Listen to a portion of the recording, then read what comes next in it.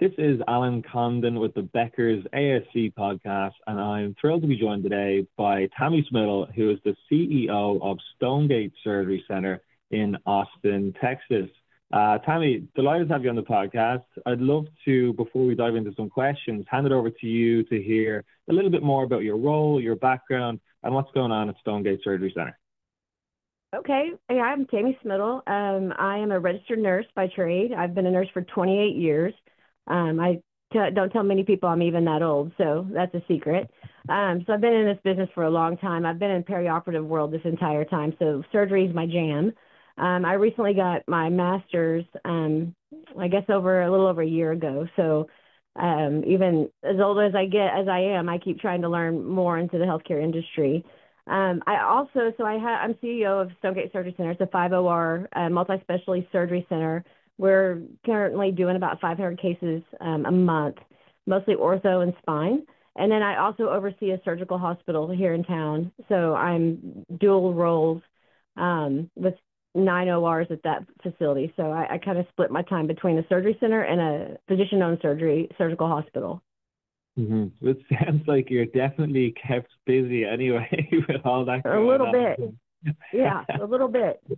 But really exciting, and I imagine a challenging but exciting time with a lot of opportunities for yourself. I think before we dive in, I know you obviously have a really unique experience and background in that, like you said, you have served as 28 years or so, I believe, as a perioperative nurse.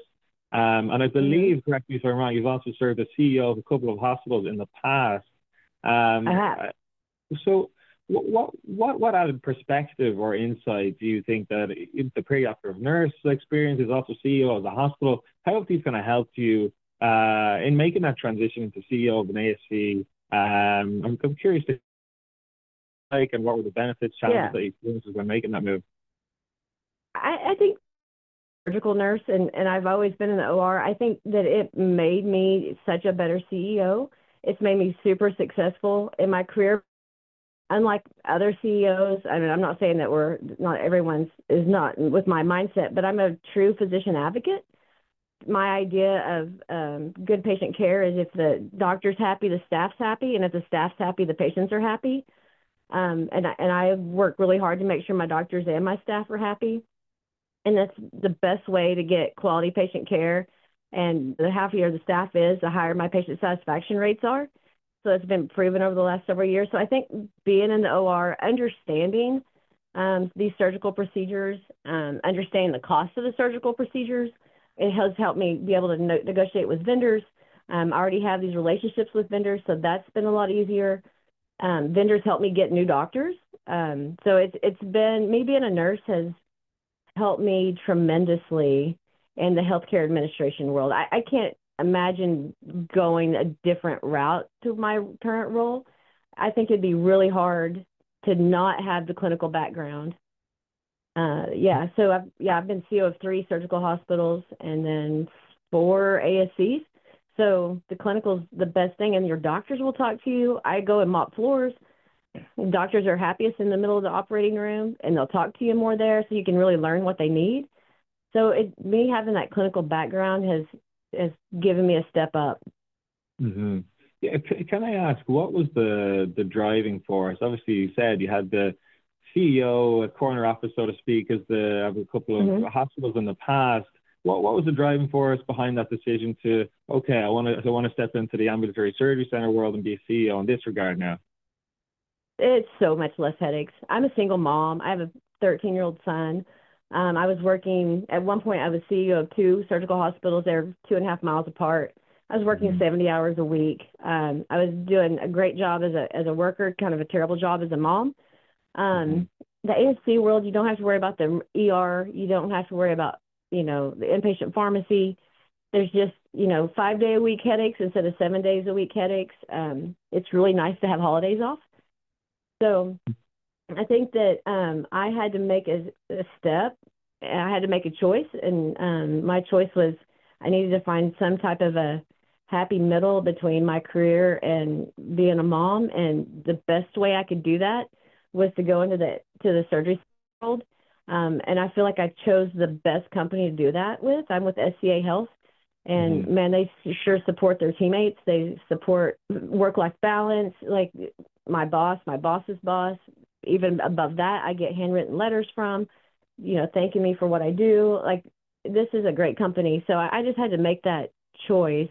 And of course, I was in the ASC for about a year and a half when they asked me to help with the surgical hospital. So now I'm back. So we'll see. Gotcha. We'll see how long this one. Yeah. Fantastic. Yeah, I think I know. Interesting what you said. Obviously, in an FCA health facility, I'm going to come back to that with a question or two in a moment. But I did want to ask you. I think there's a lot obviously going on at any given time, as you're well aware of in the healthcare space. But specifically as it relates to ASC and outpatient trends, is there two or three particular trends that you're following that you're excited about in the ASC space, and why? Yeah. So for sure, the first one that comes to mind is the higher acuity cases moving safely to the ASC. Super excited, when January 1 rolled around and we were able to do total shoulders in the surgery center. I think we've probably performed, since January 1, I think we've probably done about 10 at Stonegate alone. So that's been huge for us. We believe we can do total joints better than anybody here at Stonegate Surgery Center, and we have a bunch of doctors that back us on that. So that's the number one trend that I'm following. The second trend, and I don't know if it's across the country, but for sure I'm seeing it in Austin, Texas, is the kind of co-management agreements between healthcare systems and ASC companies. So SCA here in town has paired up with Ascension Health. That has helped us, on a couple of fronts. We have access to payer contracts that make us work a little bit smarter instead of harder, which is super lovely. It makes everybody's life easier. And then the second piece is that we just have access now to a whole different group of think tanks. We're able to pick brains of the chief medical officers for big health systems instead of, our ASC. So, and work together. And, if their surgeries, their hospitals are maxed out, then, we're happy to throw our hand up going, hey, let's get them credentialed at Stonegate and let's do some cases here. So that's been a huge, in Austin, it's been very successful for Stonegate. The third thing that I'm following, and I'm from Oklahoma originally, so I've been really following this, is all the discussions about removing non-competes. Super excited to see where that goes. I feel like non-competes is a disservice to healthcare. So I'm excited at the idea that doctors can be able to pick where they're going without threat of lawsuits or litigation. So that would be super exciting to see those go away. I don't know if that will happen, but I know in Oklahoma they're gone. I know there was talk in Louisiana about them being gone. So I'm following it, but man, I think that'd be a great trend, and I think that'd be a win for patients. Yeah. I mean, a lot to unpack there, and a lot of really interesting stuff to keep an eye on. What potentially things that are coming down the pipeline this year. I know, as you said, the FTC, I believe maybe April or so, could make a final decision on their proposed non-compete rule that they initiated last year. But I guess just a quick follow-up on that. I think you talked a little bit about the benefits that would provide there in terms of physicians and whatnot. But could you expand on that a little bit in terms of, for example, if a non-compete ban were to come in place from the FTC, or even if a state-specific one in Texas, how specifically would you see the benefits in your centers or other surgery centers? Just curious to get some insight there. So I think it would immediately affect volume at my facility. There's two big behemoth players or big box healthcare systems, which is Ascension and HCA here in town, and they're pretty competitive, if you can only imagine. So when HCA finds out, there's one of their physician partners that are doing cases at an Ascension partnered facility, it can get a little bit sideways. And, obviously healthcare systems can't tell doctors where to do cases, but, they can encourage them. And so I see that a lot. And then with the non-compete, I feel like these doctors have these 2-year non-competes after they sell out. I don't necessarily believe that that's fair. It'd be great for them to buy in and start making money at a facility without waiting that 2 years. I feel like, they do that as punishment. And I just feel like that's not the right thing to do for surgeons or for any physician. They're grown people and they work really hard and they deserve to make money like the rest of us. And So I think that would help. I think it would help the individual facilities, and I think it would help quality facilities because doctors could pick where they go without having to worry about a 15-mile non-compete.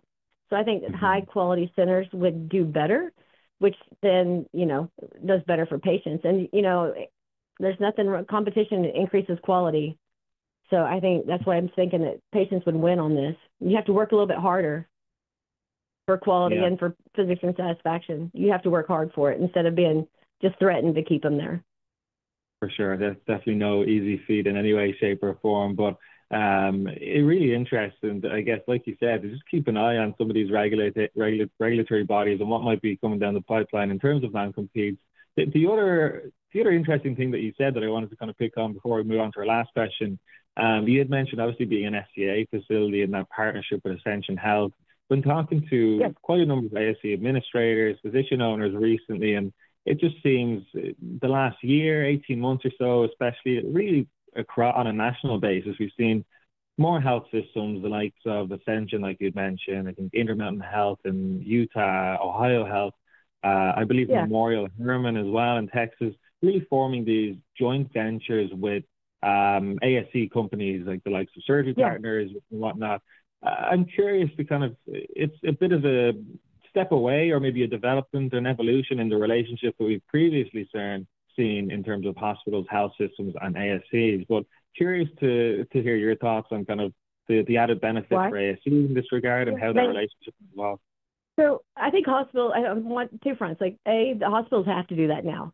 United Healthcare has been a big push about removing everything, moving as much as they can to the ASC in order to save costs, right? So hospitals have started seeing where they're getting, United Healthcare is making it harder and harder for authorizations in a HOPD.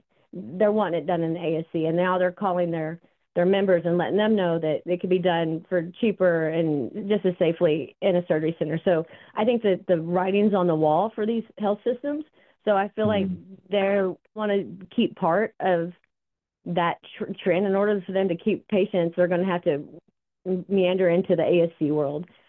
Like with Ascension here in town, they don't have, I think maybe one full-time surgery center, but the rest of them have been partnered with a different SCA or an ASC company. And I think that's smart on their part because I feel like SCA does ambulatory surgery centers better than any company I've ever worked with. So I think it's, you pick the best partner and go dance. And I feel like that's what Ascension's done with SCA here in town. As far as why we'd want to partner, man, it's hard to get contracts.